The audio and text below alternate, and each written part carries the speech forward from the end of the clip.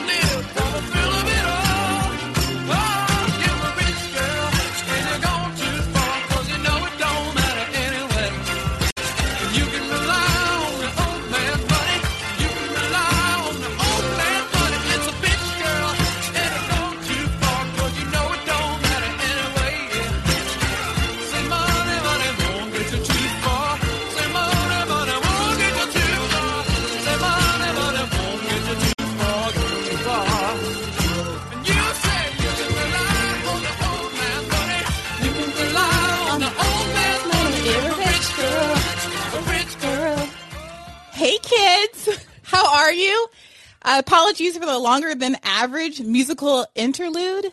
I planned my gym excursion a little too close to my call-in obligations.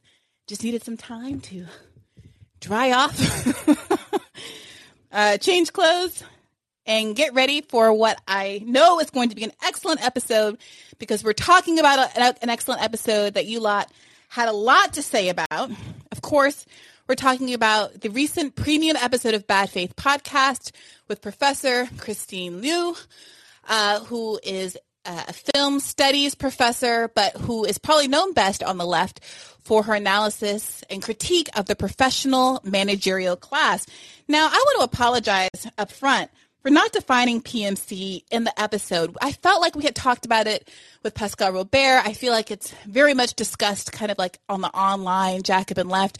But I betrayed my own value of making sure that everything is really legible and not just geared to an online audience. So my apologies. I want to first just clarify that we're talking about a kind of petit bourgeois class of folks. I would include folks like myself who have been to college, I think particularly kind of elite colleges, as Professor Liu describes it, and who are often in this position politically where they believe that they have very big brains and consequently think that people like Elizabeth Warren are more capable than people like Bernie Sanders, who embrace a kind of technocratic mindset, et cetera, that often ends up derailing left movements in the way that we saw in 2016 and 2020. And the question that I had, principally for Professor Liu, because of the level of her critique of the PMC, is whether or not we sometimes take it too far, given the somewhat hypocritical position that both she and I are in of being members of said class.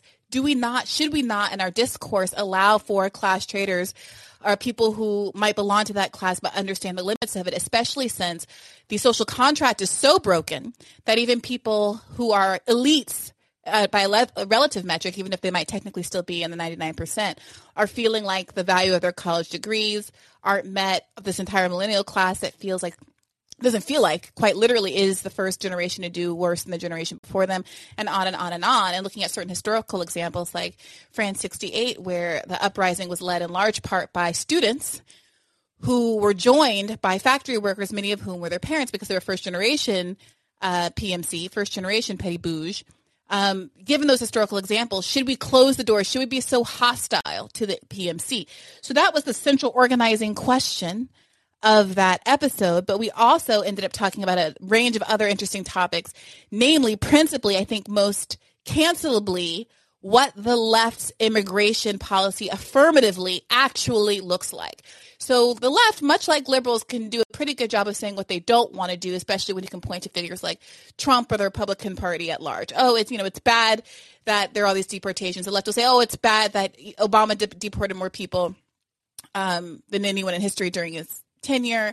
Obviously, building a wall, Trump's immigration policies, and on the left will also critique Biden's continuation of Trump's immigration policies. But while it's very easy to say what you don't like, hashtag abolish ICE, I think sometimes the left fails in not offering an affirmative prescription for what they would like to see.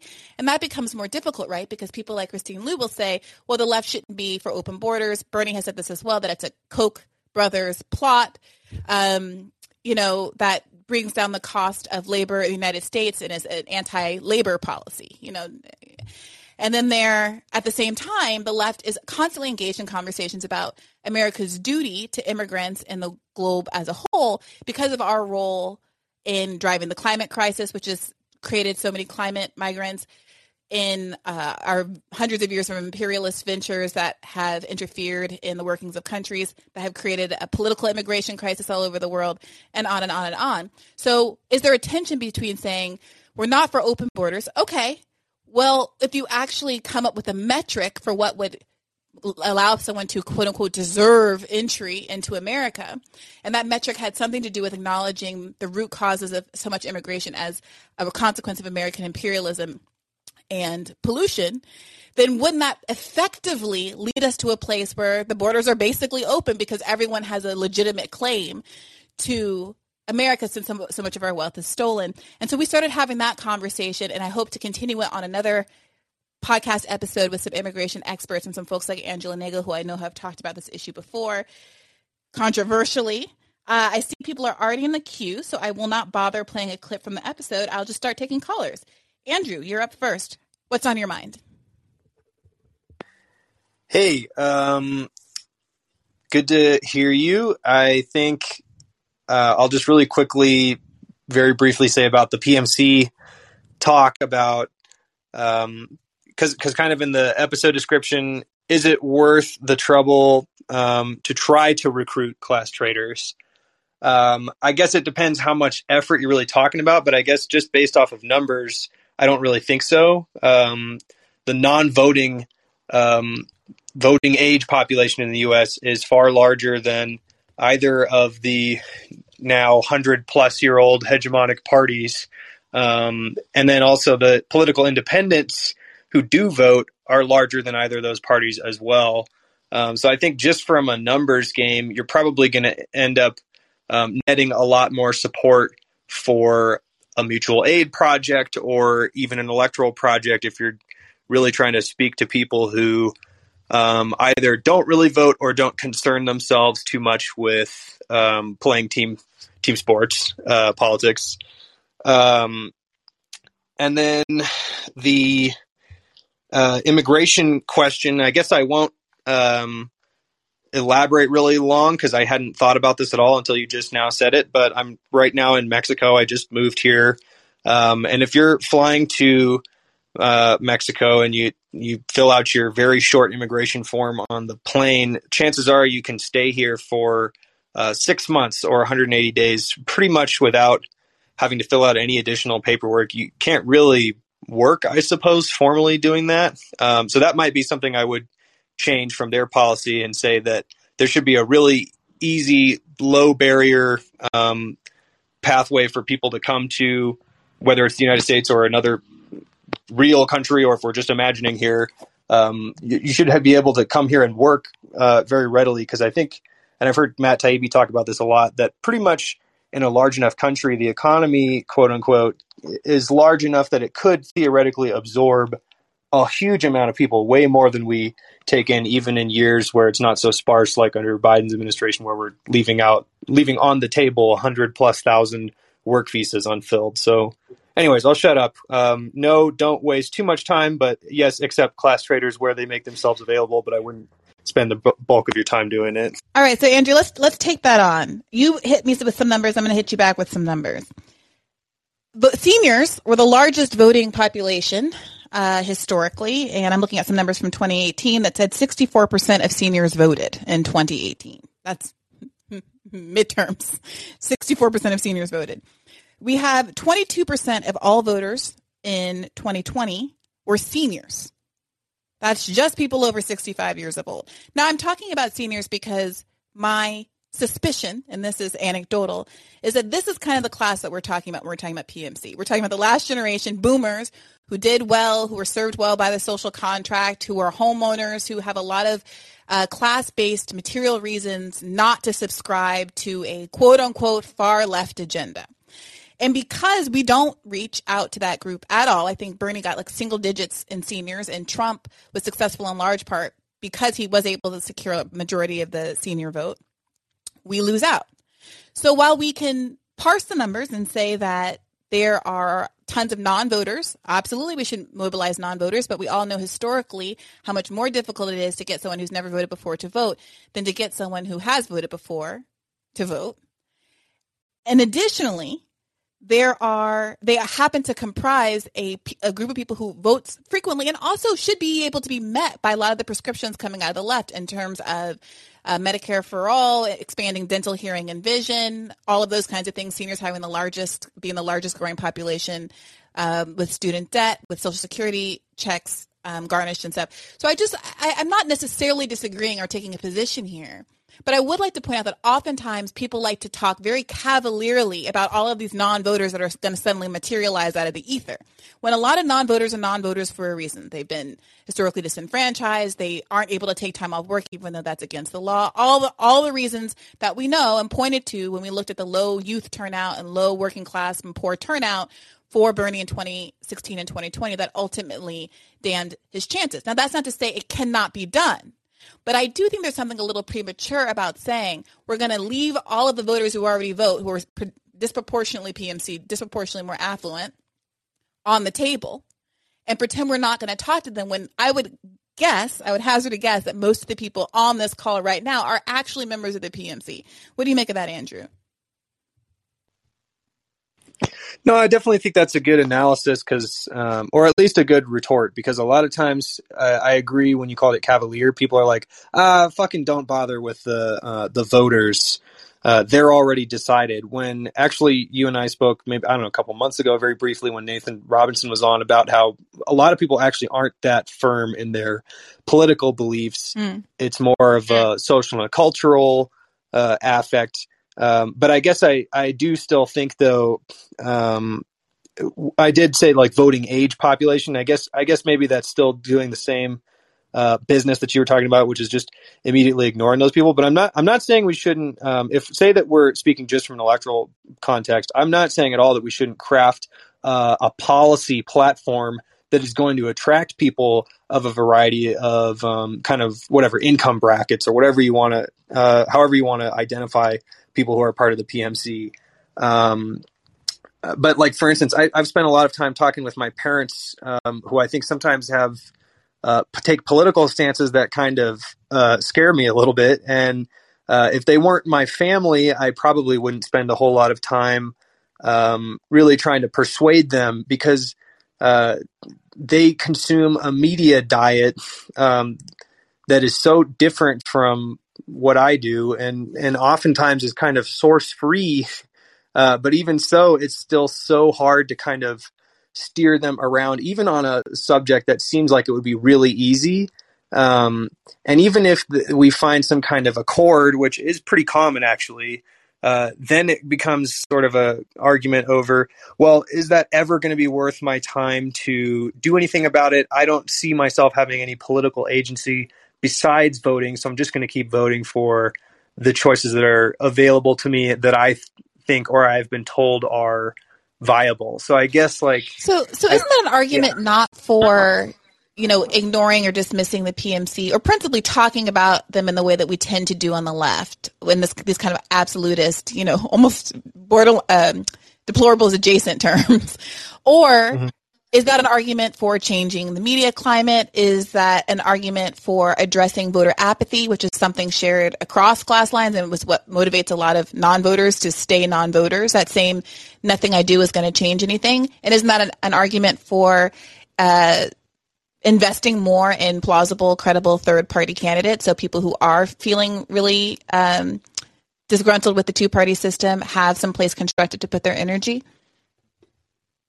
Well, totally. I guess I didn't want to conflate those things. I'm down for the mutual aid unionist approach. I think that we're sorely lacking in that in the United States and probably most Western countries, especially. But I'm also completely open to a third party. I also mentioned a few weeks ago when we talked just briefly about Morena in Mexico. Mexico does have a different political climate than we do. Before Morena was around, while there were decades of neoliberal, thievery, selling out every single possible public service in the country, there were still some left opposition parties that existed. They weren't able to prevent a lot of the sort of destruction of the positive social aspects of the state, but they did still exist. But basically, when I spoke really recently to somebody from Morena about like, hey, do you think you could find someone for us to talk to, or what are your lessons you would give us? How did you start the party? Their first question was, is it legal to start a new party in the U.S.? Like they weren't under the impression it was legal because the Democrats and Republicans have been in power for so long. But I was like, oh yeah, it's legal. So I guess if we were talking about ballot initiatives and we were reaching voters and non-voters and saying we're going to make it so that if you vote, it actually kind of matters, and we just go state by state ballot initiative for ranked choice and equal access to the airwaves or things like that, I'm down for that too. And I guess when I hear the term PMC, I think there's a lot of people who are kind of tricked into aligning with them in such a way that they think this is going to be better for me and my family in the long term. But I guess actually Louis Rossman is a person who is not entirely political. He's kind of the right to repair guy from New York. He's a tech repair dude. But he said that he's decided to start his own business when he realized after 2008 that he wasn't getting stability from a job where he wasn't fulfilled personally. And so he decided to go out on a limb when he realized, well, I'm not getting stability anyways. So I guess kind of taking that approach, I'm not going to brand everybody who makes more than $80,000 or $100,000 PMC. But if we're talking about someone who like really truly doesn't have the class interest to even support a project that's expanding Medicare for seniors, then I would say if they happen to come around because we're working on the media climate or whatever, cool. But I guess when we're talking about outreach, ground game, how much time are you going to spend at somebody's door if you knock on their door and they're like super opposed, that type of stuff. That's where I would say just cut your losses if it's not worth your time. But I'm not saying it's never worth the time to reach out to. Thank you for that, Andrew. Ground. Yeah, I don't actually think we're talking about what happens when we're at a door or where what percentage of money is spent trying to target said voters, although I absolutely think it was negligent not to be targeting seniors when there are so many policies that do target seniors. And I just want to point to, the language you just used about people whose class interests don't align with the project. My frustration is that people who are being described as PMCs, class interests, do align with the project because the system has failed to such a degree. We're sitting here talking about, policies like student debt cancellation. We're talking about seniors and Medicare expansion. We're talking about a country where 40% of the population can't afford a $400 emergency. And many people in those 40% are people with college degrees. And the other point I would just point to in your last comment is that you reference, these numerical cutoffs for income as how to describe PMC. But, as we talked about in the episode, that's not really how these things go, right? PMCs include adjunct professors making $50,000 a year, and they exclude electricians making $80,000, $90,000 a year. And so partly my frustration is that these lines are used to exclude more than they are to include, and they seem to be anti-solidaristic in some metric. And it feels like there's a version on the left of what happens on the right where they talk about elitists and college-educated people as the enemy. And on the left, it bristles and rubs me even the wrong way more so because the people who are making those kind of comments so often belong to that class. I mean, so does like Tucker Carlson or whatever. But like, there's something that feels really odd to me to have a bunch of PMCs sitting around laughing and snarking about PMCs all the time, while also not really acknowledging that the very pressures that drove them to the Bernie left could be operating more broadly. And the issue isn't that people's class interests are out of alignment, but there's some really important messaging and indoctrination that's going on with the mass media that, Andrew, you referenced early on, that your parents are consuming every day. And that maybe our focus should be a little bit less, the issue is the class status, in the instance where the class status does make you vulnerable in ways that make you a good coalition partner in some ways, if not always. Now, I don't want to say that we shouldn't have a lot of skepticism, and you all shouldn't have plenty of skepticism directed toward me and members of the PMC when those issues are out of alignment. And that's part of why I appreciate this show, because folks who are not in my bubble are able to call in and say, hey, I feel a little differently about this, that, and the other issue. I had a good talk with my cousin when I was in Cleveland a couple of weeks ago, who, drives alcohol deliveries, and was saying, yeah, I feel some kind of way about student debt. And we were able to have a really constructive conversation. So I appreciate you and all of that. I'm going to take Jehan as the next caller. How you doing? I'm doing well, Bree. How are you? I'm doing quite well. A little out of breath still. Yeah. Managing. Very, very, very good. What did you do for your workout? Okay, look. I don't know if it's New Year's resolutions or what, but now usually I go down to my building's gym and there's no one in there, and I feel pretty COVID safe and fine. These last 2 days I've gone downstairs and all of the treadmills have been taken up, and I am resentful. Oh, yeah. So I had to do like 20 minutes of elliptical before this young woman got off of the treadmill. And then I just ran a quick speedy mile. And then it was 7 minutes till 6 p.m. and I ran upstairs, hopped in the shower, and got on the mic. Yeah, you're going to be waiting for that February drop-off like the rest of us. So that's the name of the game. So what's on your mind this evening? Yeah. I have a couple of things. Day and I, who's actually in the queue today, we're talking about this sort of theme that keeps coming up with you about things that are missing from the left movement. And so we are wondering, could you give us a top 10 or a top 20 of those things? Or I could comb back through lots of Bad Faith podcasts and some of these call-in episodes and compile a list myself. But if there's anything that's really on your mind about really crucial things that are missing from the left's movement, I'd love to hear those compiled. You're just asking me to write a whole song on the spot. That's what you're asking me to do. I mean, not on the spot, but you know what I'm saying. Look, I don't know about 10, but top of the list would definitely be having an independent and coordinated left media infrastructure. So I would really love, it was just the year anniversary of Force the Vote. I would love to be able to sit down with some of the people who are on the other side of that issue and talk through our disagreements the way I was able to with people like Ryan Grimm earlier in this year. I know that everyone is not going to be so amenable, but I think it is really worthwhile to do an accounting of those kinds of things, if only because when there is a moment, if we do get, let's say, a left challenger to Joe Biden in 2024, I don't want there to be a bunch of infighting about how, you can't trust so-and-so and so-and-so's a grifter and this faction of the left is behind that person, so I'm going to get behind Justin Amish or whatever the hell ends up happening. Because you know what's going to happen. Some big brain, I'm so smart, I've done the numbers, is going to sit there and, probably sow discord over a candidate that could, probably is the one that has more like natural energy behind them, just if Force the Vote is any indication. And so I would like to be in a place where we could hash some of that stuff out early in the game before that candidate gets to a point where they really need our support in a national space. Yep.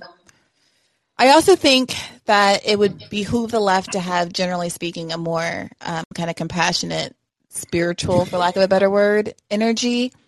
And, yes.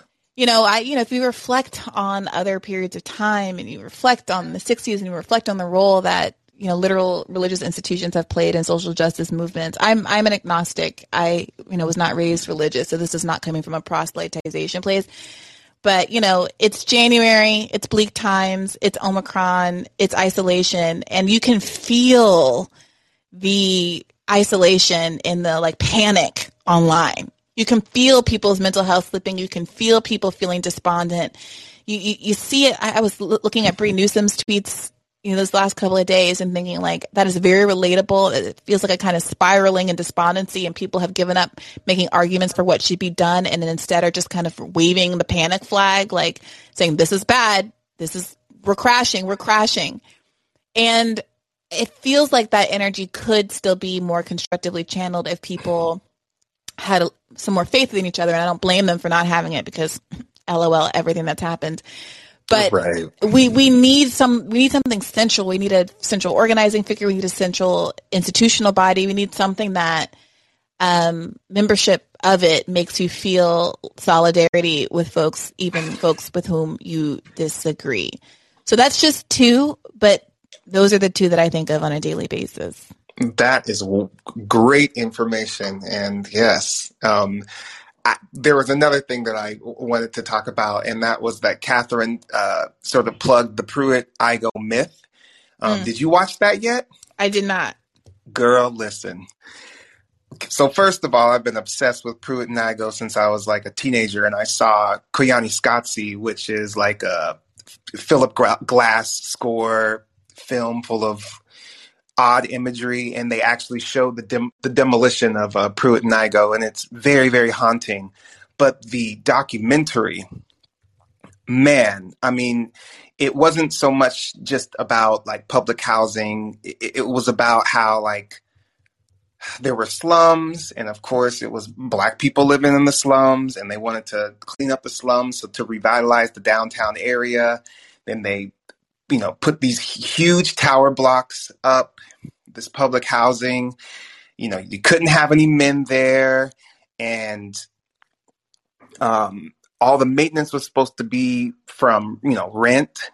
And when white flight happened, there went the center of St. Louis's economic engine, basically. So no work equals no maintenance, and then everything kind of went to shit. And they didn't fix the economic problems that actually led to, the slums being there in the first place. And they literally just moved these people and didn't solve anything. And then so that whole thing deteriorated. And of course they blamed it on them, and they blamed it on the architecture of all things, which I will say that once things kind of went to shit, it did exasperate it. But man, it's heartbreaking and an incredible story, and something I think that everyone here should watch. So, okay, well, I definitely, while you were talking, I pulled it up in a tab, which is how I substitute for having very bad RAM myself as a human being. And I will definitely be following up. And I will say that I was first introduced to some of these kind of urban planning aspects of,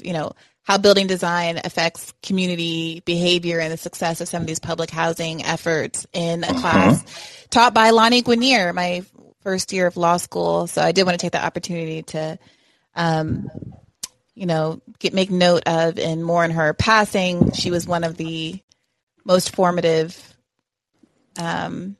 professors I've ever had at any stage of my education. And for those of you who haven't listened to an episode from a few months ago with her son, who was also a professor at Harvard Law now, and who was on the Joe Biden panel about court reform, which was a complete throwaway, like they weren't taking it seriously, but he took it seriously. We had two people from the Joe Biden administration's panel, plus Professor Eric Siegel, who is now, I think, a 3-time guest on Bad Faith podcast, who's excellent, debating what court reform should look like. And it's probably a good time to go and listen to that if you haven't already. But thank you so much, Jehan, for all your always insightful comments, and keep the faith.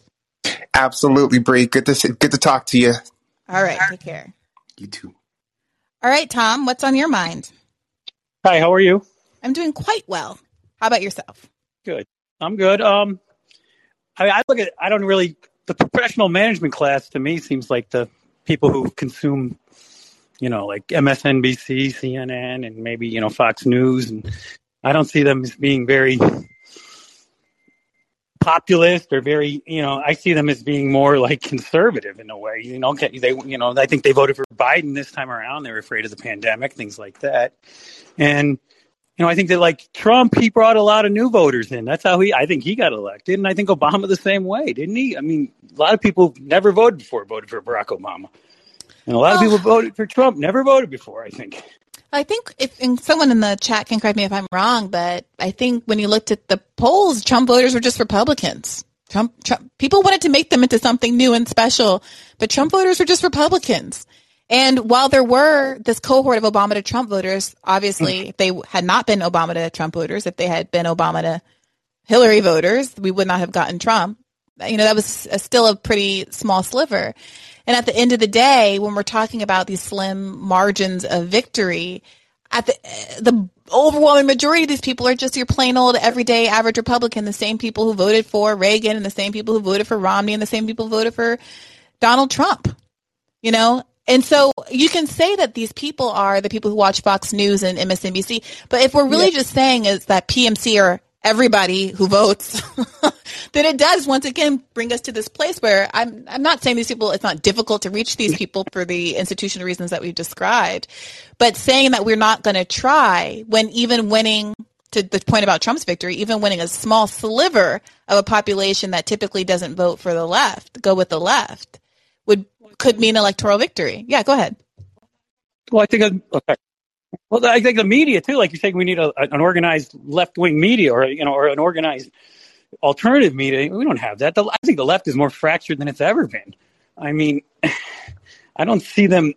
I mean, to me, I think that, I think in 2 years, how are we going to get anywhere? I mean, I think the Republicans are going to win in 2022.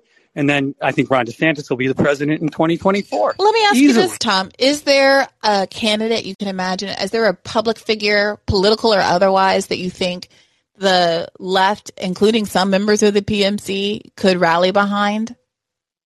Well, I told you last time it was you. Okay, Tom.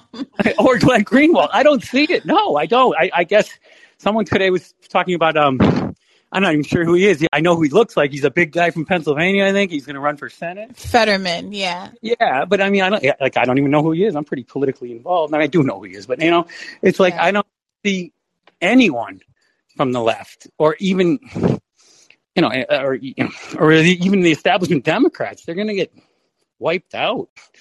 I can't see it any other way unless somebody really did come up. And like I said before, you need a populist. But I don't know. How would you feel? You guys, I want you to stretch your imaginations a little bit. Let's get our Star Trek vibes on. Oops. Nope, that's not the right one. and really think big. Like the sky is the limit. Like what if it were, Chris Hedges running? What if it were? Oh, that would be awesome. I would vote for him.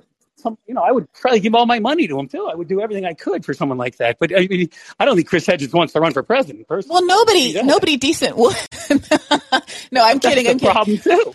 But I do think. I mean, there were these draft Warren campaigns in 2016, draft Tulsi. Obviously, people have had these moments, and some of those campaigns have resulted in people running for president. And so, I would hope that the left, would be thinking very critically about that right now. The same way that Justice Democrats ostensibly took it upon themselves to find candidates, bartenders, even people who had no political experience. Hey, go ahead.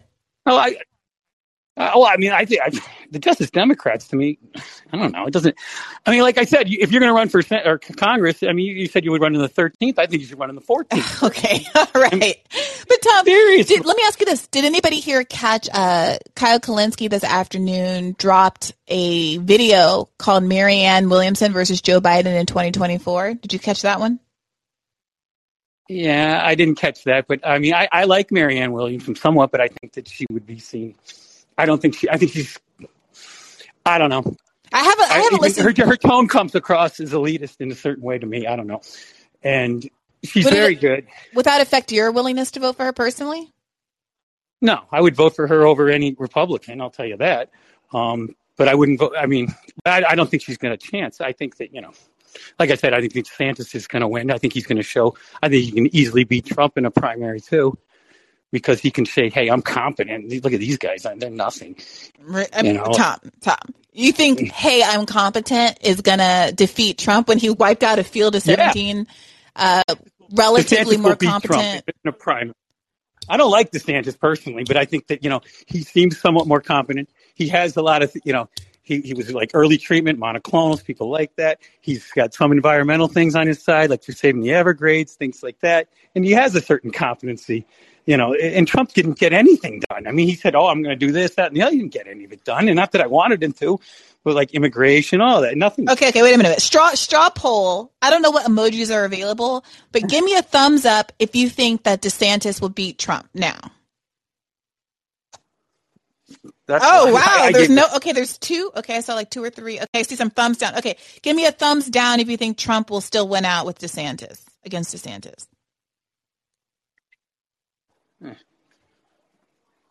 Okay, it's mixed. I think Trump in 2 years is not going to look good. It's mixed. All right. We'll see if the man, I don't mean to be wishing, physical harm on anybody, but we'll see if the man is standing. No. 2 years from now, we'll see, we're just dealing with an older set here. I think there's going to be some Trump fatigue anyhow. There was at the end of 2020. And I just think that, and plus I think that people want a younger candidate finally. I mean, Biden was going to remind them that we want a younger candidate. Well, I was listening to Pod Save because you know me, and they were talking about how it still seems that the Republicans are seeking out and need Trump's endorsement in midterms, or if they don't need his endorsement, they at least need him to come out against them. And that still is very much a fear that candidates have, is getting on the wrong side of Trump, which suggests that he's still pretty politically influential. Of course, 2022 and 2024 aren't the same thing, but it's something to keep in mind. I agree. But I think that, like I said, I think that's because he's seen as a populist. I think that appeals to a lot of people. And you don't think someone like Marianne could pick up that label as that kind of independent outsider the same way that Trump did, noting that, of course, Trump is a billionaire and affluent and a quote unquote elitist in the same way that someone might try to tag Marianne? I don't know. I mean, I think Trump I don't think she will be taken this seriously, unfortunately, by the media either. I mean, Trump was a great thing for the media. It was like, money, here we go. And they propped him up just to make money, and then he ended up being president. They're not going to do that with Marianne Williamson. Well, did you see her recent, there was this recent hit that she did on Fox. I forget which one. Oh, it was Jesse Waters the other day. Did you catch that clip? No, I think I saw something online and I skipped by it, but I was going to actually watch it. And I don't know what I got into. I know how it is. That's why you got to keep these tabs open, Tom. You just got to keep all the tabs open. Well, thank you for calling in. I'm going to move through this. But you have to run. I mean, and we, right here on this show, and organize it. I mean, seriously. I mean, who's going to take up the mantle? No one. And who has integrity? No one. I mean, really. Tom, and who's intelligent? I mean, Tom, you're such a doll. We're gonna table that one. But I appreciate you as always, Tom, for calling in and for your generous support. I will sleep. My head will hit my pillow lighter tonight because of your accolades. All right. Thank you very much. All right. Let's just listen to a little bit of this because I didn't actually listen to the Kyle clip, and I'm curious to see what his argument is. So here we go, everybody. I'm going to put it on double speed because we don't got time for all that. Marianne Williamson, who is really a darling of the left in many respects. We have a name that has now been floated to primary Joe Biden in 2024 that I wholly agree with. And it's being floated in official quarters, too. So let's go ahead and take a look at this video, and then we'll come back and discuss. Senator Bernie Sanders' former campaign manager predicts President Biden will face a progressive primary challenger in 2024. Those comments come as the president faces slumping poll numbers on his overall approval rating and on key issues like the economy and coronavirus. Correspondent Alexandria Hoff has the story tonight from Washington. The president has every intention of running for re-elections, but he may be met with friendly fire. Former presidential campaign manager for Senator Bernie Sanders told Politico this week, quote, if nothing else, a progressive running who gets a lot of support will demonstrate that the ideas that the progressive movement embraces are, in fact, popular. In modern U.S. history, an incumbent president has never lost a primary nomination, but when the primary was competitive, it cost the sitting president. Presidents Gerald Ford, Jimmy Carter, and George H.W. Bush were each challenged, and while they won the nomination, each lost the general election. As talk of a possible primary challenger has spread, progressive names have been floating around, like Nina Turner, former Ohio State senator, and former presidential candidate Marianne Williamson. With any campaign not likely to form until after the midterms, the Biden White House does have some time before they have to calculate real competition. So Nina Turner, she can very well win that congressional seat that she barely lost last time. She has the ability to do that. And if she were to run again, I think she should run for that. Now, there is a little bit of a paradox and a conundrum with running against Biden in a primary when he's an incumbent Democratic president. It's true to say that never works. I tell you guys, it never works. It never works. You're never going to unseat an incumbent because what happens is partisanship kicks in on the next level, and you have basically Democratic voters fall in line like sheep, like lemming. And lemmings? You get the point. And you're just not going to unseat an incumbent president. It wouldn't work on the Republican side. It wouldn't work on the Democratic side. You go into it kind of knowing that. But I will say this. If Marianne Williamson runs, we absolutely change the conversation and the national dialogue and shift it back on the grounds where it should be, where we're talking about issues. We're talking about policy substance. We're pressuring Biden. All the pressure he's getting right now is from his right. everybody in DC tells him, all his staffers, everybody he's surrounded by, oh, no, don't do that, we can't do that. Oh, no, don't do that, that's too bold. Oh, no, don't do that, that'll make your poll numbers go down, even though it would make his poll numbers go up if he did actual left-wing stuff. So all the pressure he feels is from the right. He needs to be reminded, no, the stuff the American people want are out here on the left, and you're having a skewed conversation in the Oval Office. And all right, well, there's like 8 more minutes of that you can listen to on the internet, but feel free to opine, weigh in on what Kyle's arguing there, and of course the episode with Catherine Liu and anything else that's on your mind. Curious, you're up next. What's on your mind? Hey, Brianna, great to be here on here with you and everyone. Thanks for the positive discourse and community. In regards to what Kyle just said, I think regardless of who the next leader on the left is, or in general, they need to have immense pressure put on them by the base to actually support the issues that we care about, and there needs to be cross-coalition building to actually make sure people, even on the right, who when I was running for office in Maine for State House last election cycle in my 20s, inspired by Bernie and AOC and whatnot, not as much lately, but point is, like, we need people to still gather support. I met people on the right who were like, Trump's he said he wants to give us healthcare. He's so compassionate. And I'm like, okay, well, how is he going to do that? And so in general, I think forming that cross-coalition power is going to be important regardless of who's in power. In regards to what you were saying in terms of like a left-wing media, I do agree with you in many regards. When I ran for office, I was a clean election candidate. And I found a lot of criticism with that because, I was publicly funded, great, so was my opponent. I did run as a Democrat, though I was debating running as an independent, very frustrated with both parties. They're both corporatists. I could talk for a while about some stories I have. Well, what was this final straw in your decision to run as a Democrat? Yeah, I mean, as the discourse goes on the left right now, it's like, do I stay in the system and change it from within, or do I go into a third party? I think both are important. Like you were saying with Marianne, I think, of course, the pressure is very important. But more important than even that, I think, is just being issue and solution based. Like, I knocked on 1,000 doors and I would ask people, I would say nothing about party. I would just ask them, what are the issues you believe are real or that are real in your life? And what are the solutions that you have for them? Or what are the things you want your public servants to act on in general? And it was amazing to witness what people said. And it was just a fascinating experience. But I found a lot of good ability to talk with people about those issues and solutions and realize okay, well, a left-wing media would be cool, but even better in many ways would be if we just switch everything out of the two-party system and any party system and literally just talk and vote on issues and solutions, and people only talk on an official medium.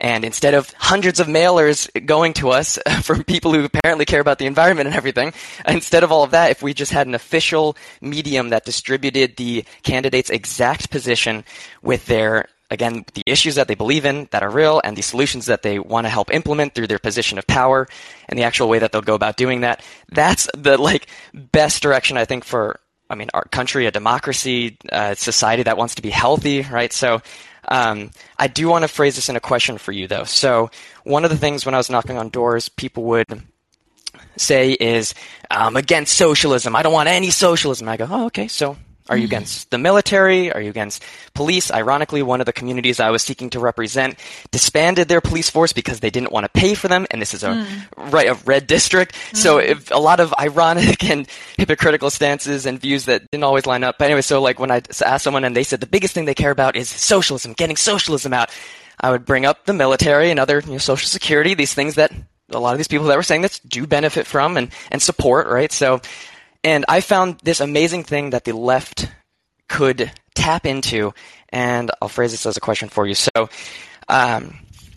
it's not Jeopardy. You can just okay. So exactly. So, in terms of building regional resilience, I view what we need to do in terms of our the globalism, neoliberal global capitalism, and everything, the way that it's impacted and made us so fragile and, of course, impacted our environment. I believe in regional resilience that then creates that global sustainability as well. So something that I found is that people are totally okay with giving individuals in the military, I am for this as well, giving them their baseline infrastructure, right? They give food that's cheaper, water, housing, education, healthcare, transportation, and access to an environment, right, in that space that they have. So anyways, I believe that those baselines should be given to everyone in the wealthiest nation in the world, and I would say that the military is quite socialistic in many regards in terms of what it actually gives. And I know many people on this call probably know people who have left their towns and whatnot to go into the military because it was the only way that they foresaw upward mobility. So why not create a domestic department, kind of what Miriam is fighting for as well, a Department of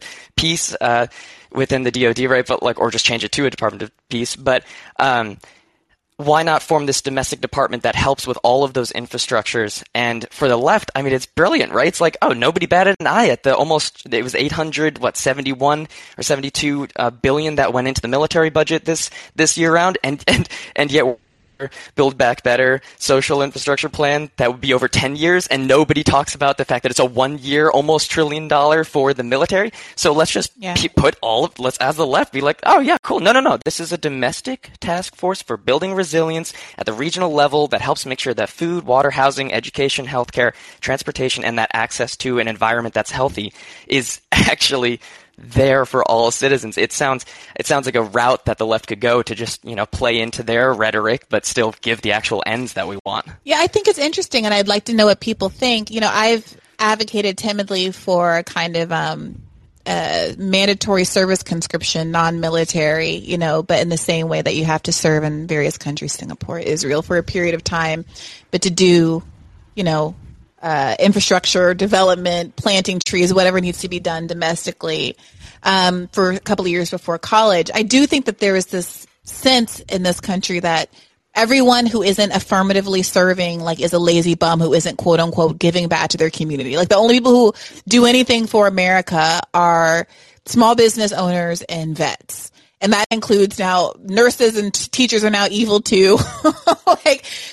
When you see how the country has flipped on these historically respected populations, I mean, even the 1-6ers were mad at the cops, so I do think that some of it isn't just, if we mimic these institutions, then people will be on board, because things get politicized so easily and so quickly by the right. But I do think it's worth exploring because it's just simply a good idea. There's so much that needs to get done. I would love to see a service corps that expands massively our child care infrastructure, elder care infrastructure, education infrastructure. We just were talking to Professor Kaboob about how, we can limit inflation, we can control inflation by actually growing our infrastructure in all of these ways, in these 4 areas that drive inflation the most, which are healthcare, education, transportation infrastructure, and I don't know, a 4th one that's obviously a thing that we all care about on the left that I can't think of what it is right now. And so to the extent that you could shift funds, defund the military, if you will, and fund something else. I think that would be, I would like to see someone try. And I would like to see, I'm not familiar with Marianne's, how she's framing it. But there are people who are critics of defund that say you should just talk about the shift, if you mean a shift, refund or move the funds. And if you want to try that with the military and say, why are we spending so much time abroad when Americans need so much work? Let's, quote unquote, deploy folks to parts of the country that are being ravaged by the opioid crisis. I think that's worthwhile. I don't know. Yeah. Look, there's going to be a lot of people, though, that are distrustful of the idea because they're going to see it as potentially just more military expansion under the cloak of night. And are you going to be rolling tanks into Peoria or whatever? Yeah, and that point makes total sense, and I definitely agree. But in terms of the incentivizing these sorts of jobs and whatnot, I feel like it'd be possible to create a force that would be for good. I see your point though in terms of how it could be viewed as an expansion of their powers as well. But by the way, this is just like the jobs guarantee. This is just the Green New Deal and jobs. Yeah. I mean, it's the same. It's all the same. Whether should Bernie have framed it as making that direct connection to the military, would that have ultimately hurt him because it would have brought up a conversation about defunding the military at the same time we're trying to have a conversation about a jobs program, which is kind of popular on its own. I don't know. Maybe we just need to be speaking more about the jobs program. I don't hear anybody on TV, at this point, Bernie included, ever bringing that up. And it wasn't brought up that often during the campaign, to tell you the truth.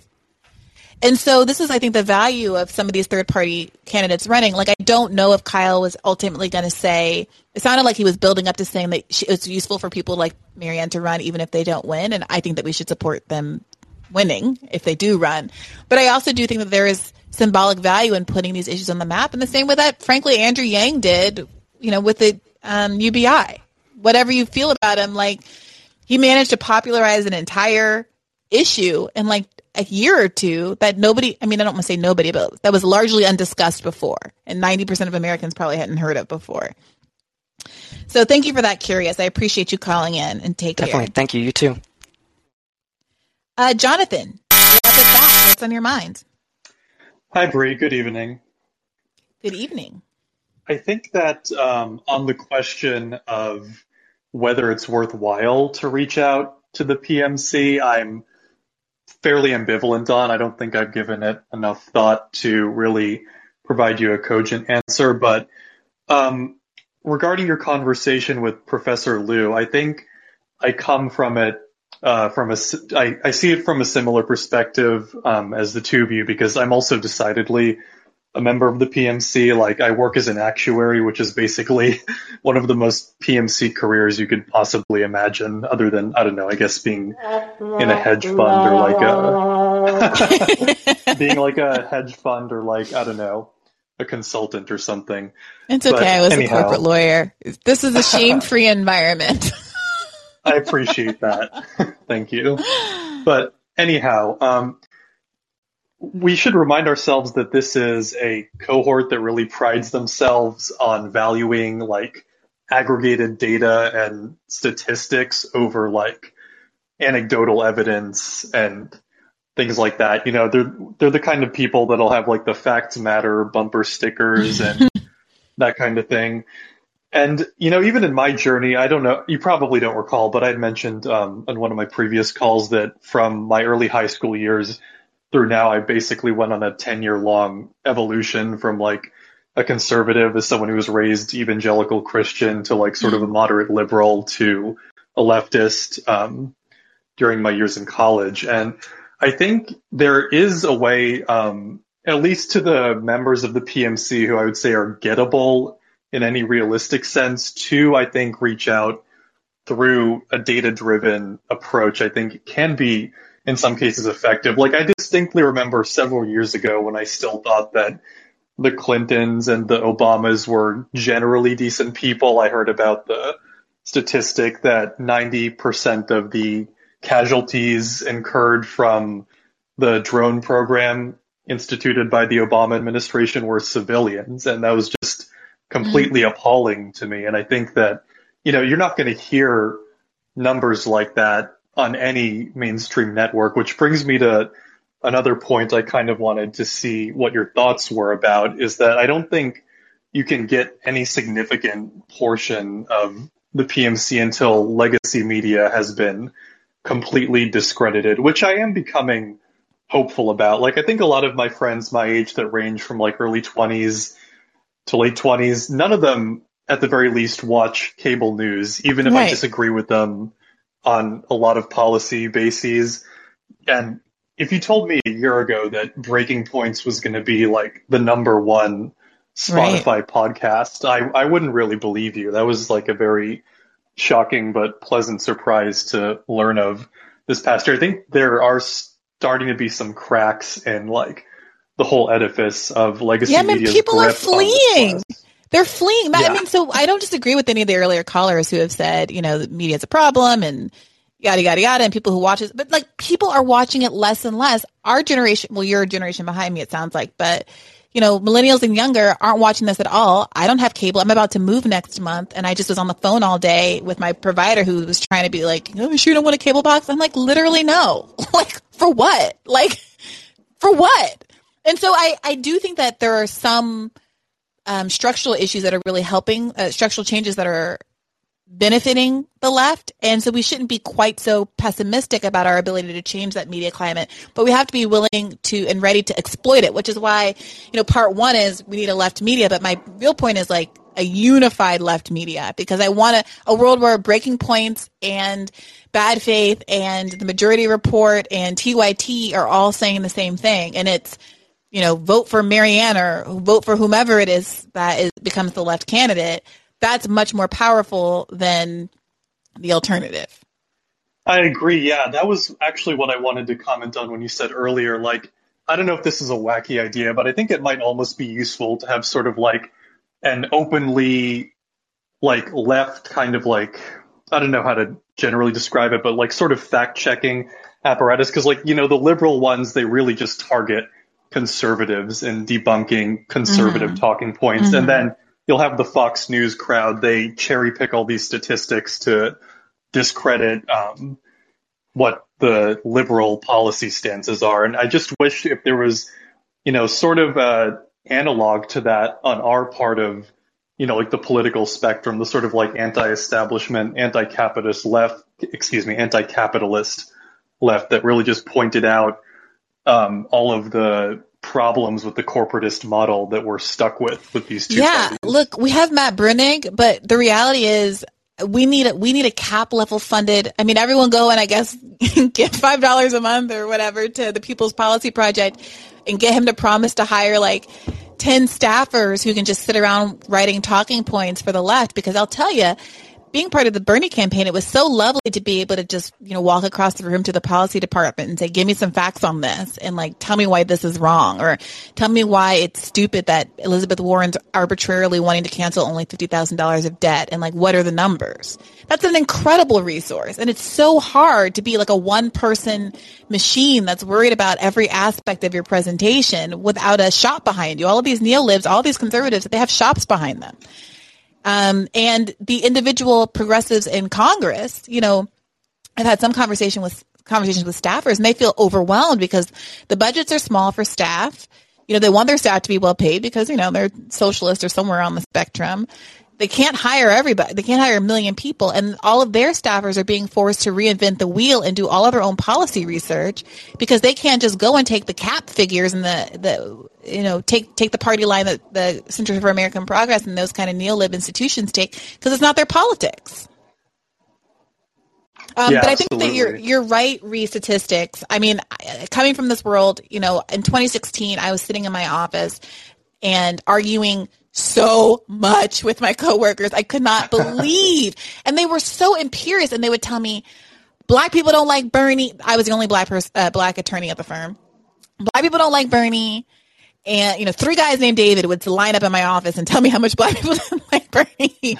Literally, there were more dudes named David at this 12-person law firm than there were attorneys of color, number of which was I'm one. sorry you had to deal with that. It's fine. And then I liked some of those Davids. You know, they were my friends, but I was like, my guys, like, I would hit them with stuff. You know, 2016 was a constant, like, being on the internet. I was an anonymous person on the internet that was just throwing shit at people everywhere.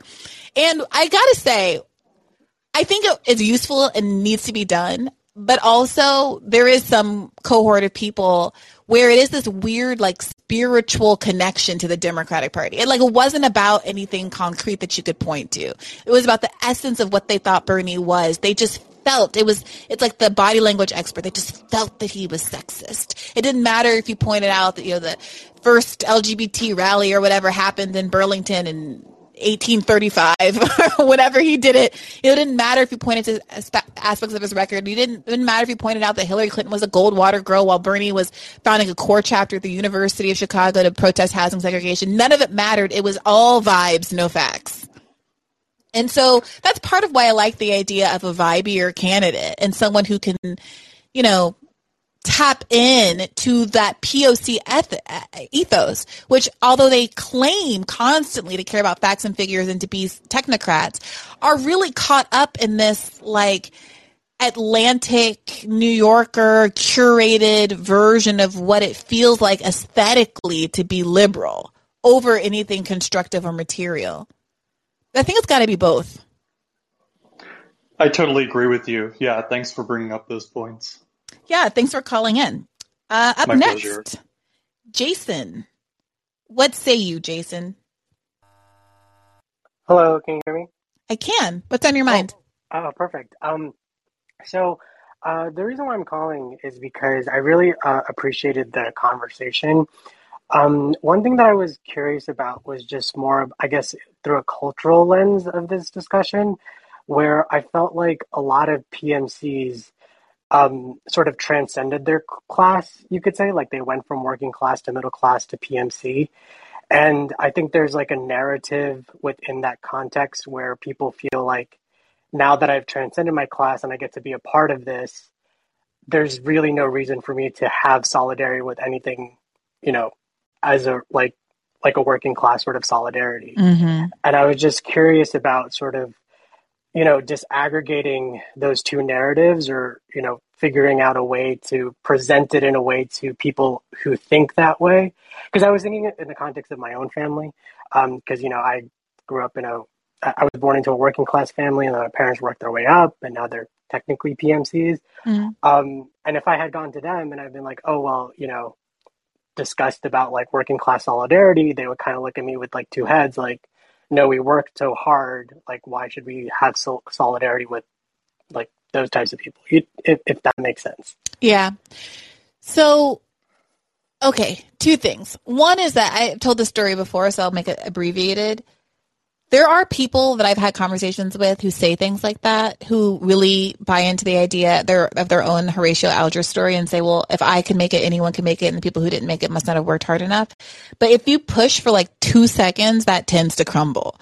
So, you know, I've told a story about how I was on the road in 2018 covering midterms from the Intercept.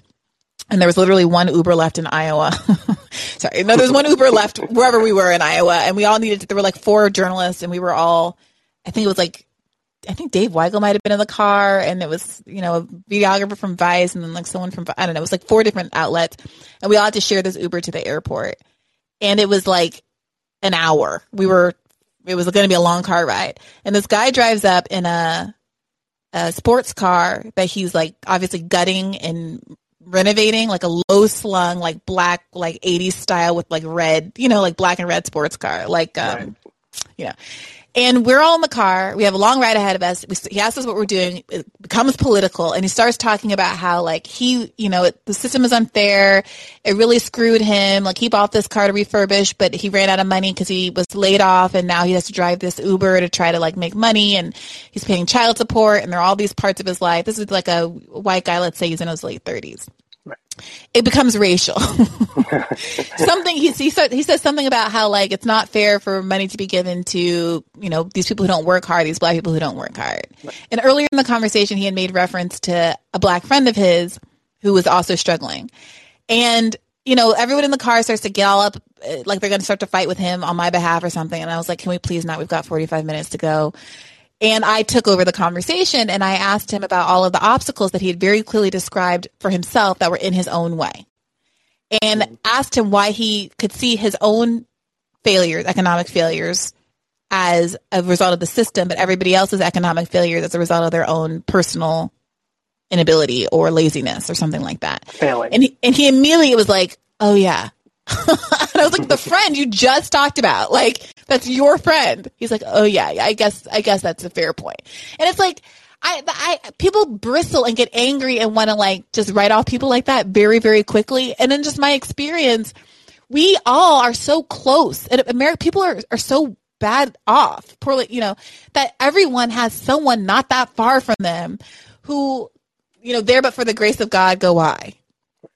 And it takes a real narcissist to not see the benefits, you know, that anybody's individual benefits have served. So one, I would just say, like, you can often have that conversation with like family members, you know, that, you know, people who you love who are not doing well, and move the needle a little bit. However, I completely embrace your point that some folks really do buy into this Horatio Alger story, because some of my biggest, hardest fights have been with people, black folks in particular, who, you know, feel like the victims of historical marginalization and are doubly invested in feeling very, very proud of what they have achieved. And I get it. Like, I get it. But there's some real pull the ladder up behind me, folks.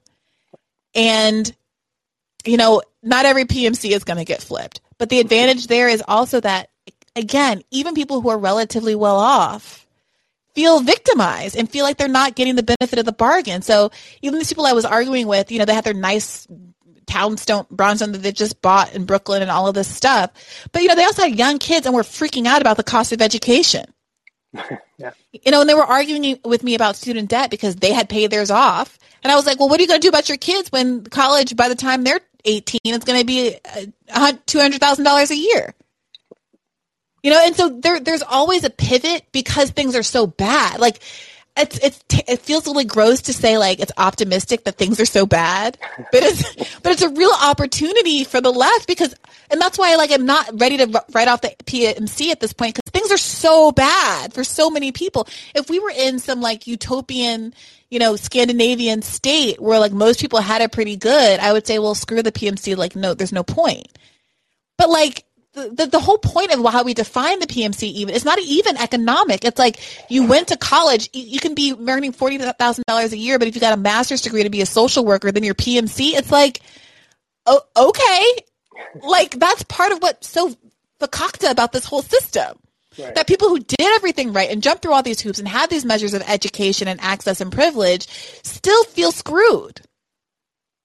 And are legitimately screwed. And you just have to find the axis of attack for folks because everyone has, those like memes on TikTok, like no girl has all five. And it's like $10 in her bank account, a long-term relationship. And then we all get out of that one. We all get canceled on that one.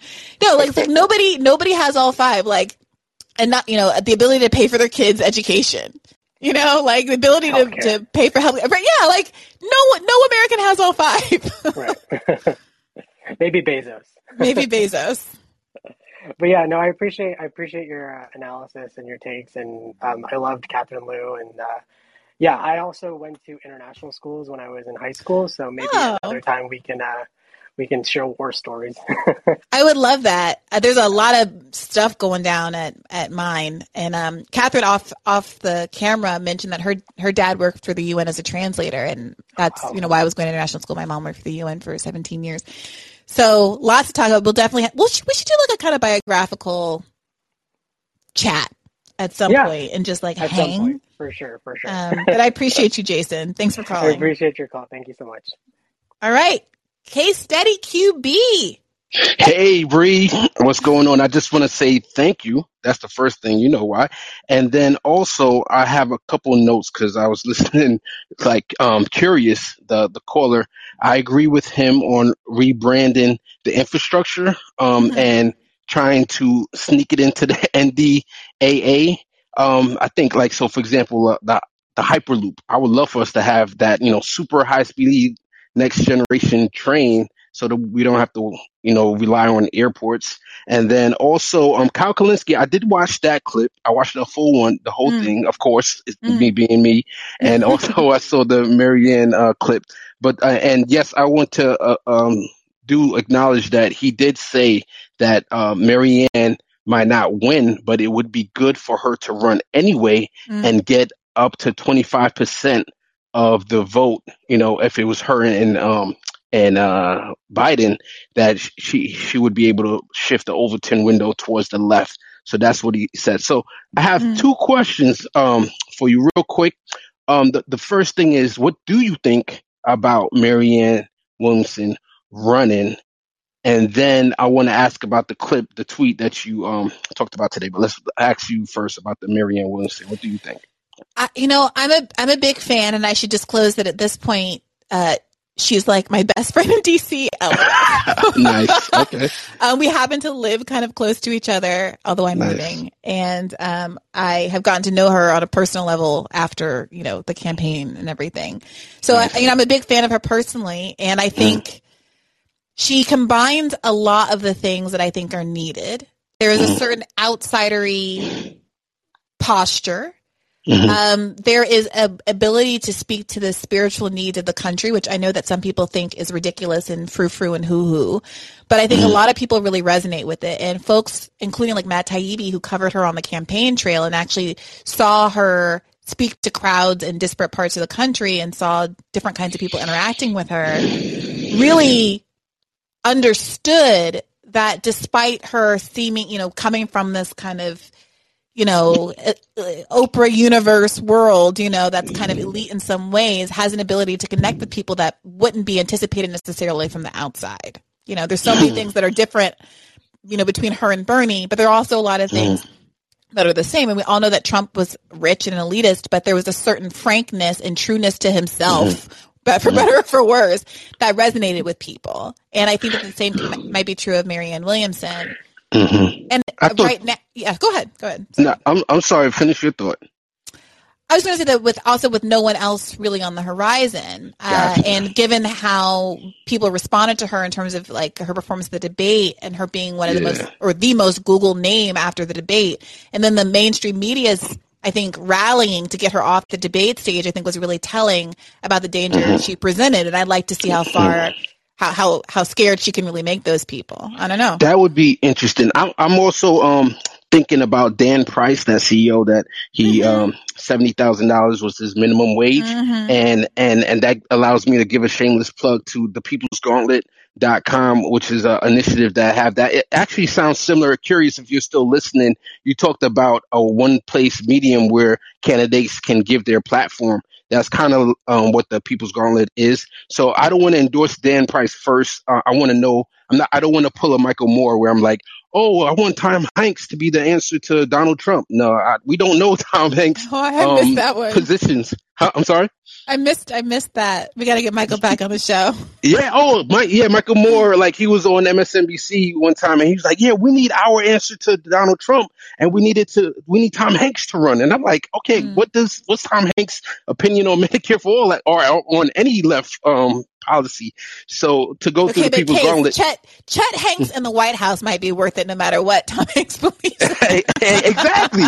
So like, I have no clue. So I don't want to pull a Michael Moore. That's my point, and say Dan Price. 'Cause I don't know his opinion on all the other leftist policies. So he would have to go through the gauntlet so we could see where he stands. And then the last thing I want to ask you about is the tweet today that you tweeted about the activists being dogged by the media. And I have to say that I was pleasantly surprised that I did not see a lot of ham hog. And I sent you the one clip and that was just a little bit, if you would agree with me. So just for context, I had tweeted asking, because I saw some people talking about it, the extent to which these voting rights advocates were getting pushback from the mainstream media and like the K-Hive for criticizing the Biden White House and Kamala Harris for not doing more for voting rights. And I have seen in the past some K-Hivers go after, William Barber even, but I wanted to see if there were any mainstream, examples of that as I try to schedule an episode with LaTosha Brown, hopefully in the next month or so. Cool. So the person I think they're referring to is Reverend James Woodall, and he was the former Georgia NAACP. I'm looking at a quick still of CNN right now with him there, and I think he was on CNN and I believe MSNBC. So I think that's who they were referring to, and he was talking about exactly that, saying that they were not going to the speech and they were kind of protesting. And this is my thing. I think the activists, at least in this area of voting rights, they have built a big enough coalition amongst normies, amongst progressives, amongst people like Stacey Abrams, because Stacey Abrams didn't even go, to be able to avoid the ire of mainstream media. And I'm wondering if the mainstream progressives are maybe the Bernie progressives, the super left, us progressives, we can learn from that. What you think? Yeah, I mean, I think that part of what I know, look, if everyone decides that I'm a PMC op because I'm going too hard for PMC, like I completely understand. Like, I'm sorry, what does PMC stand for? And I professional managerial class, professional managerial class, petty bourgeois. Okay. Like I'm an elitist who's looking at my own classes. I totally get like everyone should keep their nose to the grindstone and hold me accountable. I'm not going to ever be mad at anybody for being distrustful of me, given my background. Like I get it, but like I see the media, I see who's in charge, I see the need to convince people that Warren's not the answer, that Bernie is, when a Warren-style candidate gets put forward. And I see someone like, let's say, Marianne, who has a little bit more of an ability to negotiate all of those worlds than Bernie, who's willing to call someone on their birthday, who can be in the cocktail party or the wine cellar, if need be, not taking billionaire donations, obviously, but can talk to those kinds of people without them feeling maybe as attacked as they did by Bernie, and like maybe that's a problem. I don't know, but there's a difference between, I think, like bending the knee to someone and compromising your values, and also being able to move through spaces without offending in quite the same way, without attracting attention. Yeah, and maybe that's me, trying to thread a needle that doesn't exist, and maybe we should be distrustful of someone who, the arguments we were making around the AOC and the Met Gala is that if everyone's comfortable with her there, then she must not be a threat. And maybe you can say the same thing about Marianne. I don't know. I'll tell you this much. I think her equivocation on Medicare for all, I think maybe as of right now, she's probably for it. But during the campaign, there was times that she was kind of back and forth on it. And I think that shows that she does have her a foot in the establishment, that somebody was advising her the wrong way.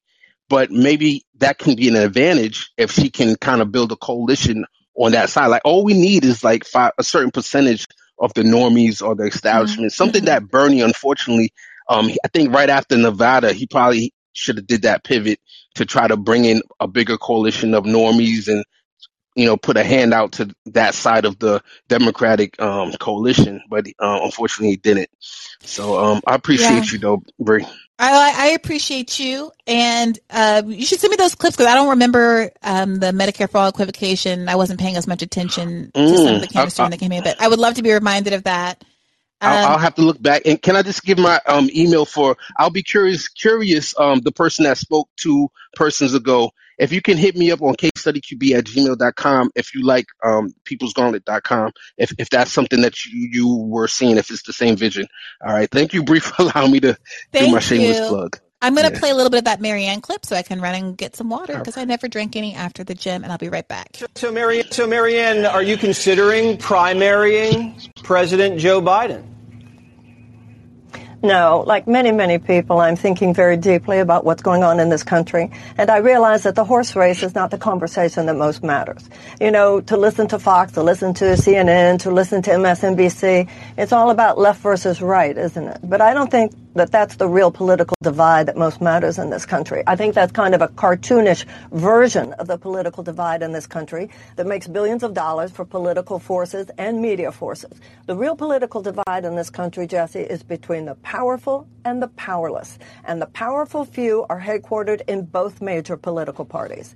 It is the corporate-backed forces, whether it's big pharmaceutical companies, big oil companies, military defense contractors, etc., that are obstructing the financial well-being and the greater economic and professional and just personal opportunities of the American people. That's what concerns me. I would agree with that there's office, definitely a big guy versus little guy scenario, and that's always been the case, and that's something this country has to address.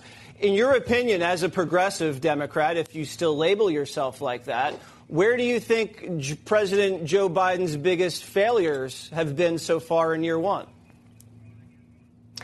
Not pushing back. The biggest failures of Joe Biden, to me, are the same as the biggest failures of Donald Trump and Barack Obama and every president in modern history, which is a refusal to take on in any fundamental way the dominance of these corporate forces. I mean, if you look at the actual economic opportunities of the average American, have they really been that different no matter who?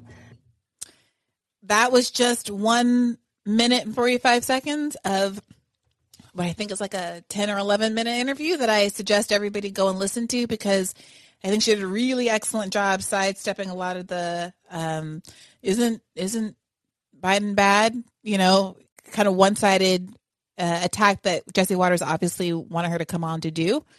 And she was able to really reframe it as like a top-down, not left-right issue. And, whatever you think about who should run, I think that is exactly the approach that needs to be taken. Let's hear from Free Assange Chris.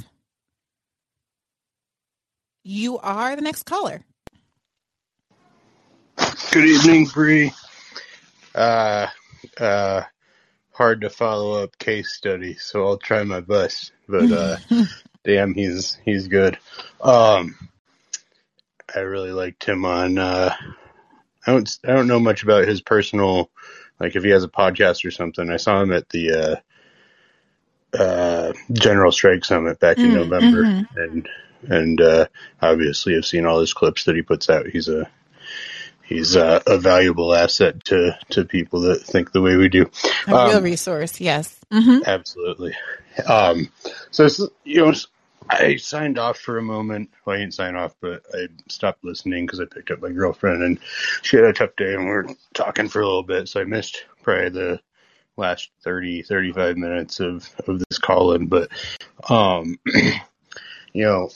earlier somebody mentioned, I think Chris Hedges running, and if that would unite the left, and the person's retort was that you should run, and I wouldn't dissent from that, but I'm not sure that that's an interest of yours or not. I think you do a great job as a podcaster, and in the position you are right now, you make a lot of forceful arguments, and so I think your value is great there.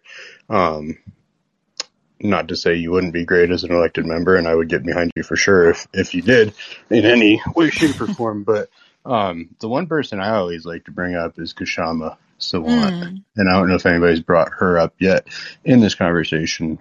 But I'd be really curious to see, the squad has obviously been a complete failure in terms of bringing actual change in Congress. They've really succumbed to the pressures that the leadership has put onto them, especially Nancy. And we can critique them in a lot of ways, but calling her mama bear is pretty exemplary of the neutering that's happened to the squad. But I'm curious, I'm not convinced even Nina would have the backbone to do it, but I think Kashama got into Congress, took Pramila's seat, and got in there. She might be able to lead these people, these squad members, to actually stand up and take a fight, or take a stand and fight. When AOC came in, or when she was first elected but hadn't taken office yet, she went with Sunrise Movement to Nancy Pelosi's office and was banging drums, and she wouldn't do that anymore. Not without somebody else, leading her. I don't think she would engage in that type of civil disobedience outside of Nancy's office. Well, we'll see. To your point about Shama, we'll be talking to her. I'll be interviewing her and Chris Hedges together tomorrow. That's a little scoop for y'all for Thursday's episode. So I will definitely be asking her and Chris about this issue of third-party challengers in 2024, what obstacles there are, and if either of them, I can ask them if either of them would consider running. I would like to see it be a crowded field, to be honest. I would love to see many, many leftists engaged in debate about what the world should look like, because I think a world where there are many people on the stage collectively advocating for some of the same ideas diffuses some of the pressure that these singular candidates like Bernie face on a debate stage of neoliberals who all can kind of collectively scoff at them. I think what was partly so powerful about Bernie in 2016 was that it was a one-on-one, basically. And, Hillary didn't have a whole flank of people ganging up to kind of deride him as the unserious one. And then by 2020, so many of his ideas had become serious that they couldn't really do that either. Everyone was kind of trying to compete with Bernie. And I think one leftist candidate could be easily ignored and kind of boxed out of things. But a world where there were a lot of people perhaps running on a forward party line, or maybe not, that were kind of even ideologically a little bit diverse and diffuse. Throw a libertarian in there so the right has some interest in covering the debate. The Fox News will probably continue to want to have people like Marianne on because they think they're going to beat up on Biden, but it gives us an opportunity to also take our message to that enormous Fox News audience. I see a lot of really significant benefit for a lot of folks to be running in 2024. I don't know. What do you think? Absolutely agree with, but there's this, Bernie wouldn't run because of his friend Joe. He's going to be 82 or 3 at that point. Similar to Joe, but it's hard to have two octogenarians challenging each other in a Democratic primary. That's a little strange. It would be a little strange. But yeah, I think more the merrier. It was a little, I didn't catch who that interview was with that you just played, Marianne Williamson, but I Jesse Waters. Oh, well, that's an unfortunate figure, but still. He said something absurd recently. I forget what it was, but anyway, not to change subjects. I think the more the merrier is right. And as far as the question up top, or the question of should we work with PMCs, obviously we should. Where they fit into the working with us, we should definitely work with PMCs. I think, look at Crystal and Sagar. They squarely label themselves that and are that. Even you, to some extent. I mean, I'm very PMC. Are you kidding me? Like, yeah. you can't escape it. Because the thing about PMC, it's like largely defined by education level. It is. Right? You can't go to grad school and then be like, I'm not PMC. It doesn't make sense, you know? Yeah, totally true. But, where people have class interests or are class traders and aren't squarely aligning with their own class, then we need to work with them. It's not like we have a whole steed of backups to align with and work with. We need to build from the ground up and work with as many people as we can. That's why even some right-wingers, like, Jimmy says this, and I know that's going to, turn some heads certain sort of way, Jimmy Dore, but, we're going to have to work with Trumpers. That's half the country, and if we really want to build a movement, and we can't agree with them on everything, but on certain economic issues, I mean, Trump was to the left of Hillary on a bunch of economic issues and on war stuff as well in 16. Well, Donald Trump voters are just, like we were saying before, they're Republicans, they're Reagan voters. I don't know why everyone thinks that magically everyone manifested into a completely different human being with different ethics. They're just Republicans. And Democrats have had no issue trying to reach out to Republicans forever. It's why third way politics were invented, so they could start their campaigns overseeing the assassination, execution of a mentally challenged black guy and Sister Soldier people, and be like, "Hey, Republicans, I hate black people too. Come vote for the Democratic Party." What they don't want to do is actually advance the class interests of working class people across the board to attract working class voters. No.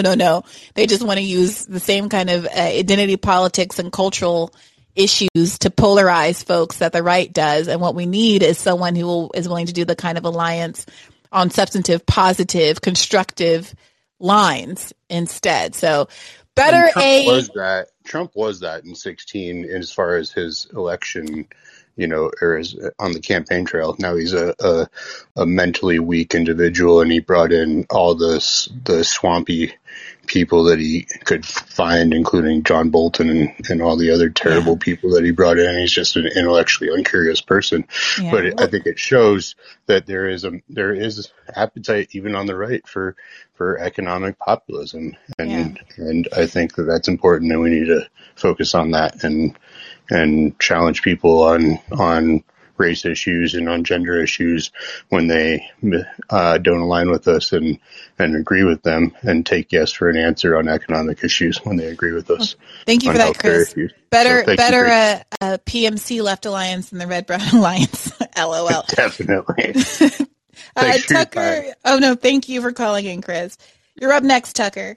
What's on your mind? Hey, can you hear me? I can. Okay. I just wanted to.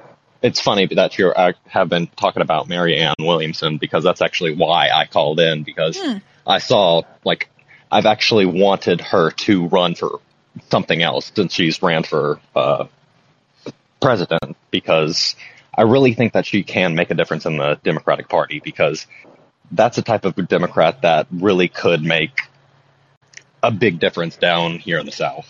Like, how she talks about spirituality and all that stuff, instead of like Mark Pryor, who was just holding up the Bible saying, "This is my North Star." Like, that bullshit. Like, Marianne Williamson actually believes it. So I really think that if she does choose to run, I'm not sure, she said that she isn't thinking about it and all that stuff, she would have to run for something else, or at least get more popular, because I don't think just running in a primary against Biden in 2024 will actually be successful if she's not really doing anything in the meantime. What would you like to see her run for? Honestly, I know this is a long shot, but maybe she could come down here to Arkansas and run for governor, because not usually the Arkansas governor race would be national news, but as you probably know, Sarah Huckabee Sanders is the only Republican candidate in the primary, so she's going to be the candidate. So, but what relationship who does she have to Arkansas? Isn't she just going to it get doesn't labeled matter. We rightly just as a need some. carpetbagger? It doesn't really matter. Like, no Democrat that is running right now, like one Democrat who's likely not even going to get the nominee, has any any issues that they're running on. And I've asked them multiple times, like, what are you running on? Just tell me what are you running on? But I really think that somebody who has national ties could come in and just get the nominee, even if they are labeled as a carpetbagger. Maybe we need one here in Arkansas. I mean, Sarah Huckabee Sanders moved away from Arkansas and then just now moved back to run for governor. Right, but moving She away doesn't give a damn about is Arkansas. pretty different than like closing your eyes and spinning a globe and putting your finger down on a map and deciding to run someplace. I mean, like, I hear you, but, Marianne is, she's from Texas. She spent time in Michigan. I mean, there are other places, including in the South, that she could credibly lay claim to. Oh, exactly. And she should probably go there other than Arkansas. That's just what I would like. Oh, I see. Self-interestedly, you would like to come and save Arkansas. All right. Well, because I don't see anybody here in Arkansas that really has anything, but I don't want to take any more of your time. So have a good night. Thank you, Tucker. I appreciate you calling in. All right. Next up is Garrison. What's on your mind, Garrison? Hey. Uh-oh. Can you hear me? It was a little glitchy, but you're coming through now. All right. What's up, Bree? Good to talk to you. I really enjoyed this conversation with Catherine. I'll admit that it was also somewhat, I guess, kind of frustrating at times as well. And I have a lot of thoughts, and I'm trying to make sure I'm organizing them efficiently here. But I guess I'd start with, like, kind of asking you, she kind of mentioned, like, the kind of PMC class, like, much of the conversation is about, like, the PMC class of like news reporters, right? And the people who are commenting on the news and commenting on politics. And she mentioned explicitly Ezra Klein. And I'd love to get your thoughts on Ezra and his show and his politics and like the role it plays in this entire kind of PMC conversation. I don't listen to his show with any kind of regularity. I've probably only listened to maybe like 4 episodes ever. I listened when Ta-Nehisi Coates was on. I listened when Matt Brunig was on. But I can't say that I have a really good sense of his politics outside of the generalized kind of Vox politics and watching him on Twitter, which I feel like he hasn't been on. Maybe we're just less active recently. So I can't say. My impression is that he is, it's the whole Vox. It's like he's a technocrat who thinks that, he's measured and smart, capital S smart about everything in a way that kind of can disguise the stakes of things. So during the primary, during the 2020 primary, he would kind of frustratingly just try to complicate ideas without really weighing in a substantive, like, ethical way. I think there's a way that detachment can lead to an abdication of ethical responsibility. Obviously, my ethics are subjective, but, we were heading into a pandemic and people are still writing articles, Vox is still publishing articles like, but can we really pay for Medicare for all? Are we going to hurt the pharmaceutical industry if we make the vaccines free? Here's 18 paragraphs. And so that attitude, that dispassionate intellectualism I find to be frustrating. But I don't want to say too much because I am not a regular listener the way I am a regular listener of Pod Save America. Should I be? I think that he has some great conversations. He brings people on, like, obviously you tuned in for a couple of those conversations. And, I think Ezra's main thing is like doing the reading. I like the way you describe him as like a capital S, kind of like he kind of thinks of himself as capital S smart. I think that kind of tracks as a fairly regular listener. I think the reason why you haven't seen him as active on Twitter is because he's been on paternity leave from the New York Times for a time here. And so probably for like the last 2 months, he hasn't really been that active. But I ask because honestly, like, I think much of the conversation, like I kind of like put in my little call-in bio here because I'm literally on this platform for your show, but I put on there that I'm kind of like being radicalized by your show because I mean, for much of the last several years, I've been a, quote unquote progressive and liberal, but like, like probably more in name than like in substantive like policy kind of prescriptions. And so I've been, but the thing is like, and so I say that to say that Ezra's been a really important part of that journey. Like his show has been really important in helping to expose me to like liberal leftist kind of thinkers, people who are at least thinking about this in a way that is far more progressive than the mainstream. And I found that to be incredibly helpful. Now I'm on this journey authentically, right? Like I want to like legitimately learn like what is the best route to achieve equity for people in my community as a Black person, but largely for people who are impoverished. And I'm very genuinely interested in that. And his show has served as like a really valuable kind of gateway to that. You know what I mean? And so I wonder if there is space in the conversation for people who maybe serve somewhat of the interests of like this kind of PMC class, sure, but their content, as Catherine was talking about content creators, their content, even thinking about Ava DuVernay, like her content has exposed a lot of people to the structural legacies of racism in modern terms. And it started people on a journey that's really valuable. And like you lead a show that I imagine is growing. I'm new here, right? And so like you're probably getting more and more like Patreon subscribers and listeners and all of that. And so it's we're getting you're like, maybe no, we're getting here somehow. Like we're coming to your work and to the work of other people who think similar to you somehow. And I think the journey is kind of important. And I don't know. I just want to know like what your kind of reflections are. No, you're offering some good pushback. Because look, this is kind of ironically the pushback I was giving to Catherine, where I obviously do think that there is a benefit to these people who are not our, capital E enemies. I don't know why I'm feeling we need to capitalize everything. I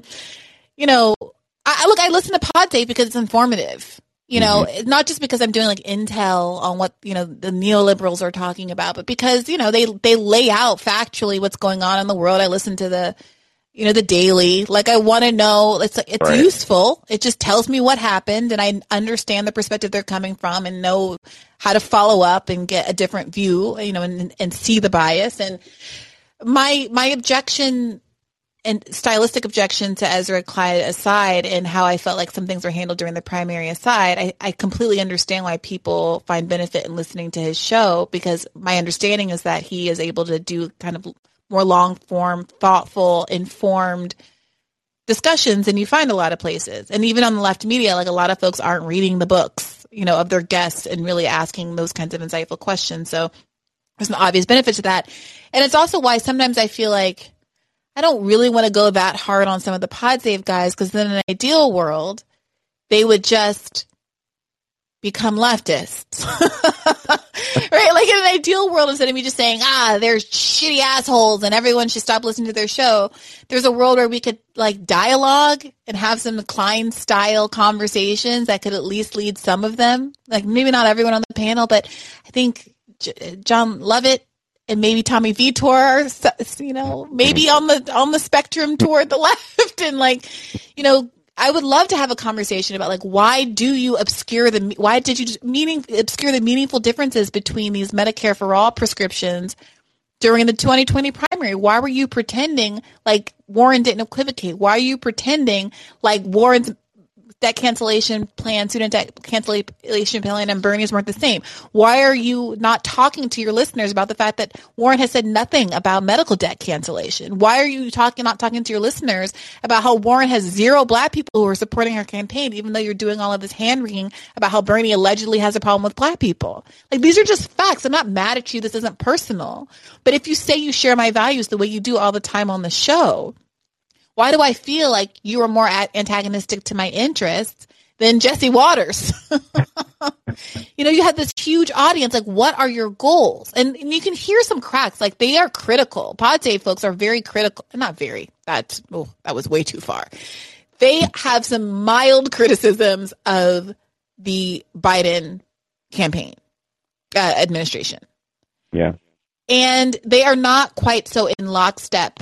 I think it sounds almost like, they worked for the boss and Biden was just a little guy when they were all in the Obama White House. And there's this almost like looking down their nose at the Biden administration. I think that comes from having been in the catbird seat and seeing Biden still as a VP style figure.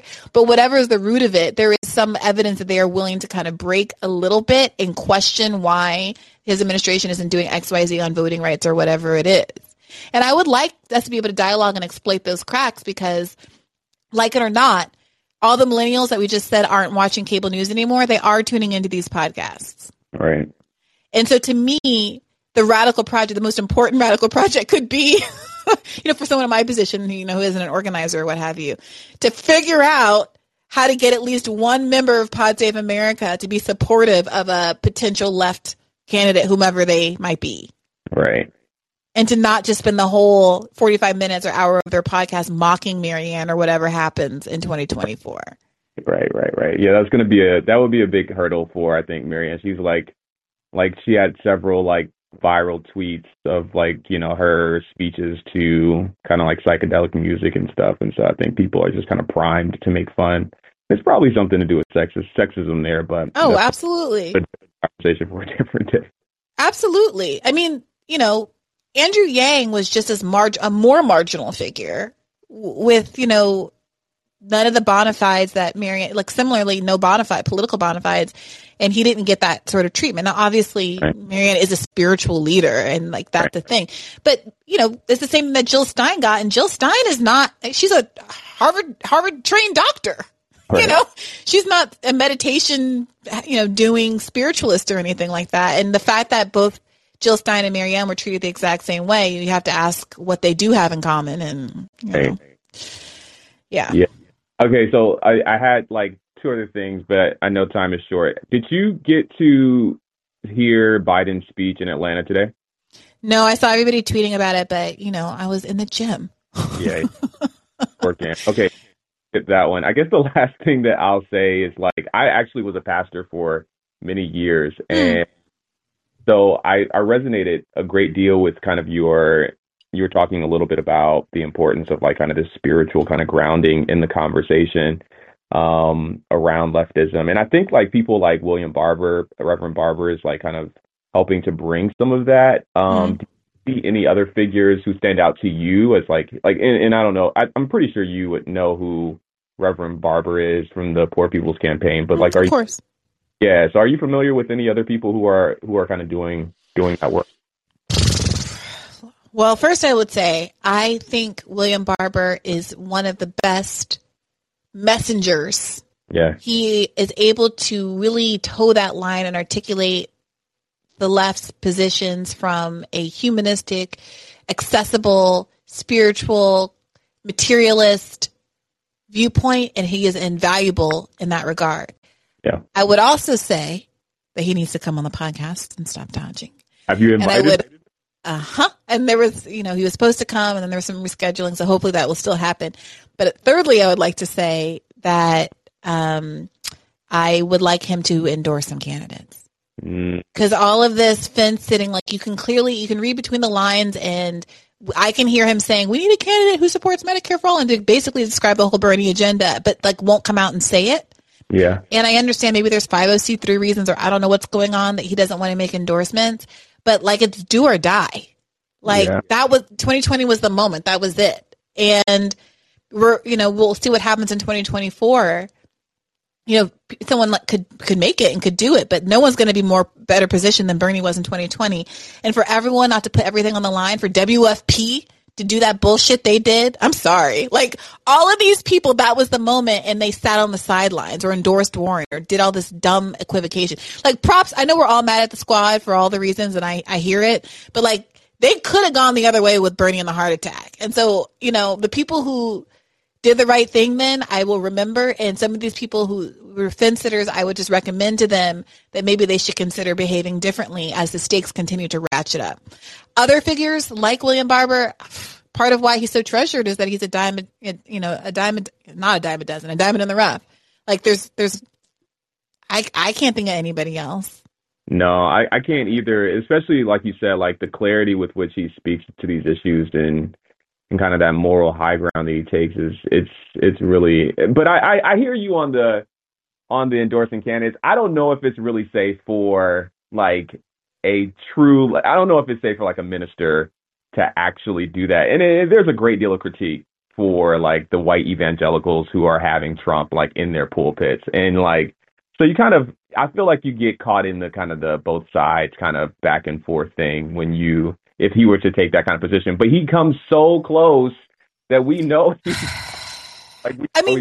he could pull a Michelle Alexander, who didn't endorse Bernie but wrote that article in The Nation in 2016 saying why Biden why Hillary doesn't deserve the black vote.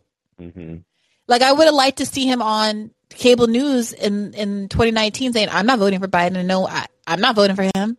Mm-hmm. Mm-hmm. You know, he's hurt black people. Right. You know? Right. Joe Biden doesn't care about black people. Go on, Kanye. I want to see William Barber, Kanye, Biden on the cable news circuit and see what happens. That's hilarious. I wouldn't put it past him because he will go there. He really will. I hope so. I mean, you know, I was so, you know, worried when I heard that he got COVID, and, you know, we need him. This is coming from a place of love, but like, I got to tell you, I get a little frustrated.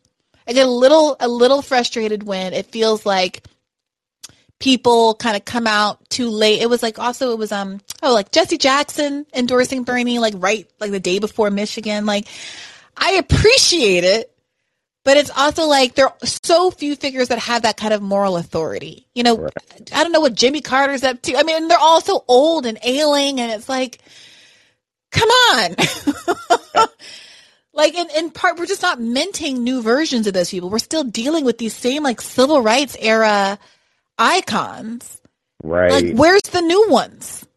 No, literally, I was just going to ask you that question. Like, I can't imagine, I mean, God forbid, Bernie isn't around. I don't know who kind of galvanizes the troops, even if they like, a lot of the conversation tonight has been about, like, who can run, but like there's a little bit more to it than just there's the kind of the thought leader, right? And like, who's lead the cause? I don't know who that person is. They've been co-opted. And look, I'm not naming names or anything, but there are even in terms of the civil rights leaders, there's people like Angela Davis around. Yeah. And I don't really, you know, I would have loved to have gotten some leadership from her around the protest last summer, or now summer before last, I guess we're saying. I would have loved to, you know, hear from, I don't know. I mean, now she's, you know, passed, and obviously she was dealing with Alzheimer's, which I didn't know, but, you know, the Lonnie Guinier types, there are all of these people who are like around and are quiet, and they are, you know, doing Netflix specials and stuff instead. And it's not that they're, you know, to the point about how, you know, that is important. People are learning from that. Like, that is true, but there is a version of events that comes out in a Netflix special.